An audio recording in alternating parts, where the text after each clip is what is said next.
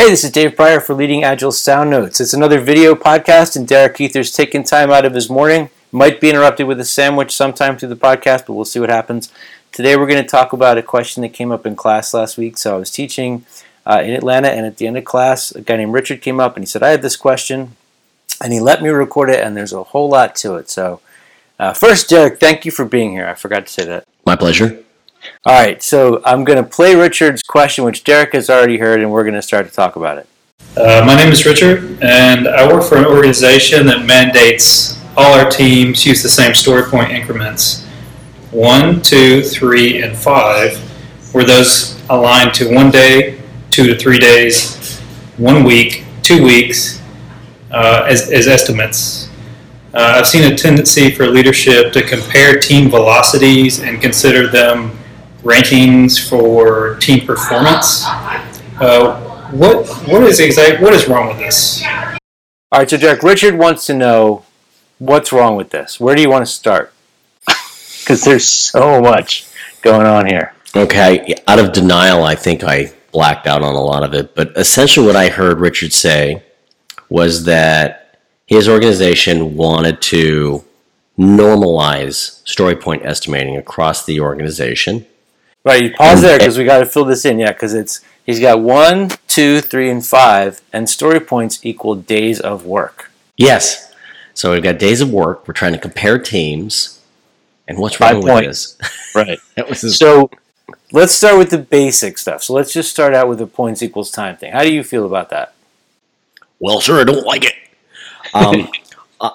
When doing classes, I tell them sometimes people struggle to kind of rationalize what's the difference. Oh, it's a point. It's a day. What is it? And I tell them, look, this is a really bad idea because we're really, really crappy at estimating. So don't compare it to time. I'm terrible at estimating time as it is. So how would it be helpful if I converted it to points? But I tell people, if you're first starting out and you're just trying to wrap your head around this, if your team wants to say, just compare a point to a team day, maybe that's a way you can start, but get away from that as quickly as possible. That is, once you start getting things done, start putting numbers on things you've gotten done. That way, you're not going to be mapping this to time on a regular basis. Instead, you're going to be mapping it to size and complexity. But I do say, again, if you can't wrap your head around what a point is, if you have no idea, then map it to something you know as quickly as possible. But mapping it to days is just, if you're saying mapping it to days against the entire program, I don't understand how they could possibly do that. Because of course it's going to look, you're not going to have teams that are going to be completely even. And of course you're going to have... Right, they're not all going to work exactly the same. Right. Yeah. I had a really hard time with this when I was coming through it because I'm a project manager and I think about time, and I think it's a natural inclination of management. So even though I kind of want to smack them around for asking these questions, I get it. Mm-hmm. But I always tell the students that a point is risk plus complexity plus effort. So it's a three-dimensional way of looking at the work. And if you want to do time, that's awesome. Just do time. That's totally okay with me. Just don't call them story points because you ruin it for everybody else. It's story time. That's what it is. Right. Story time. But if a point is risk, complexity, and effort, and everything's relatively sized, then that way you're looking at more than just the effort or the duration. If management feels compelled to find some way to look at this, I'm wondering if they're then trying to figure out how to make the teams more efficient or kind of force what they consider to be optimization down on teams. Yeah, and if it's not just within the program, I understand the desire for normalizing the time. If there's an integration point within the program and you're trying to sequence that work so it lines up, but if that's the case, then I still don't want to do time. I'm going to use I'm going to say, how many sprints is it going to take you to do something like that? I'm not going to bucket it. I don't think it's the extending that. When you're trying to align sprints, that's one thing. But when it comes to points, again, you're going to get a diminishing return on whatever the heck you think you're going to get out of there. Well, and people are going to start to game the points, or management's going to lose sight of the fact that if you tell every team they have to use the same understanding of a point, that's like saying how tall everyone has to be, and they all have to be the same height. They're all going to work at different paces. They have different skill sets, different abilities. That's going to be hard to to try to say one team's better or higher performing than another if you're going by time. Mm-hmm. Yeah, it's just a hot mess. I don't know what. I appreciate what they're trying to do, but it's just so. What would you say to management if they have this compulsion or this need? Maybe it's a real business need to look at the work and get all the teams lined up and make sure they're all working as much as the management believes they're supposed to be working. Well, again, we're talking about. It sounds like they're looking at a little bit of a utilization here. They want to know. Okay. Based on they believe that they're going to get a 40-hour work week out of these people, and how many points are they going to get out of them? And I'm trying to change. You want to change that conversation so you're not comparing them to the utilization. When they say, "Oh, it's going to take this many hours or this many days to get something done," well, then, yeah, you're going to erode that level of safety for those teams. The point of, I think, one of the points of Steroid points is to have relative sizing to relative to the team, creating safety for them, and it not having management come down on them saying every hour of the day, how is it accounted for? Yeah, I worked at one place that went down this path, and all these terrible, it was a succession of bad things. Like one team was going, so fast and doing X number of points, so every new team had to do the same thing, and then they figured out how much a point cost based on the run rate of the team.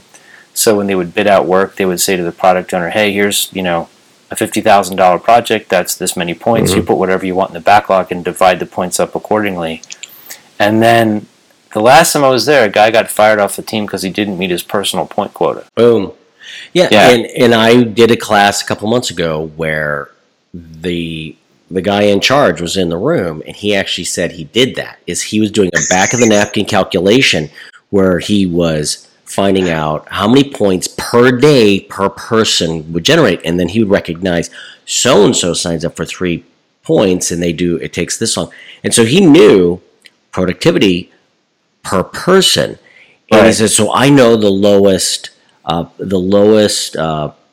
person with the lowest productivity. I'm like, you already freaking knew that. You didn't need to calculate that to figure that out. You probably already knew it. But plus, I think I've been on teams where we had, one person who was the irritating low performer. But after we got rid of that person, the team was worse. Sometimes I think that fly in the ointment it's part of the team. I mean, it's one of the things that drives the team. Well, we're always going to have people that are lower performers and those who will excel, and that is reality. This isn't friggin', the world isn't completely level.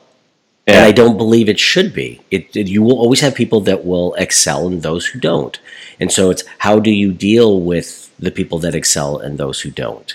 Do you help them, nurture them, make them better to improve the overall team? Or, do you just, again, you have to figure out how you're going to deal with the distribution of performance in the team.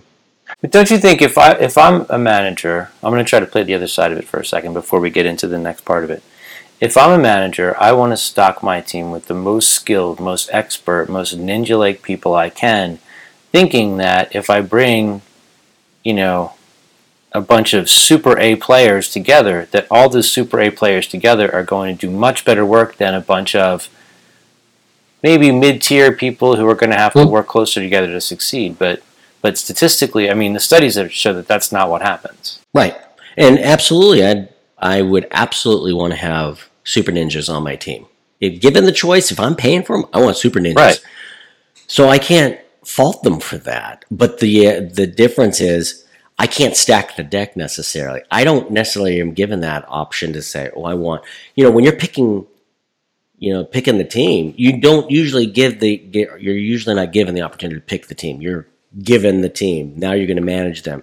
How you deal with the lower performers is up to you. Are you going to manage them? Are you going to lead them and improve them? Again, and also I don't know if we really know if they're lower performers. I mean, there's people on the team that are, the lead guitar players, but the lead guitar players aren't any good without the rhythm guitar players behind them. Yeah. So you kind of need that mix. I think that's one thing that management might be losing sight of a little bit. Yeah, and so, like you said, there might be looking through a different lens. It's not necessarily performance. Maybe some will excel in different areas. And so It's not that they're going slower, but it's different type of work. Not all work is the same. Yeah. And so, again, then all of a sudden we get... So what should they look at? What should they be comparing?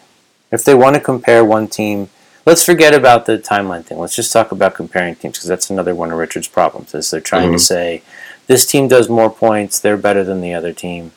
Right. If they have normalized, even if they're using Scale Agile Framework, where it is kind of normalized, then you've got one team that does 40 points, another team does 30. Is it fair to say that the 30-point team is performing worse than the 40-point team? So why not? Again, because we all suck at estimating time.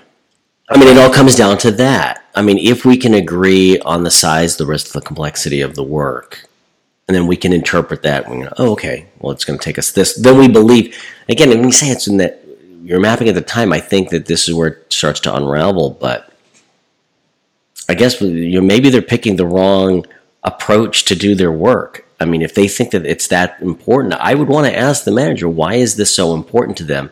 If they're getting, I understand they're trying to get the best output as possible or the outcomes as possible, but you're not going to create safety for the team. You're not going to get your best effort if they're committing more and more time and energy just trying to work, giving you estimates and just giving you hourly estimates. Well, or if they're just inflating all the estimates in order to make it look like they're performing better than another team. I think that's one thing I would caution, Richard, I would caution your management about, is if this becomes the thing that says this team is better than another team or this person's better than another person, everybody's going to start to inflate their estimates, and you're not going to have any idea what's going on. Like Derek's talking about safety. If people don't feel like they can be honest and open about what's happening, then management will never be able to make truly informed decisions, because everybody's going to be lying to them to try to make them happy. Right. When I've seen early on where we had a dashboard that it did compare teams, but the way we created safety for the teams is instead of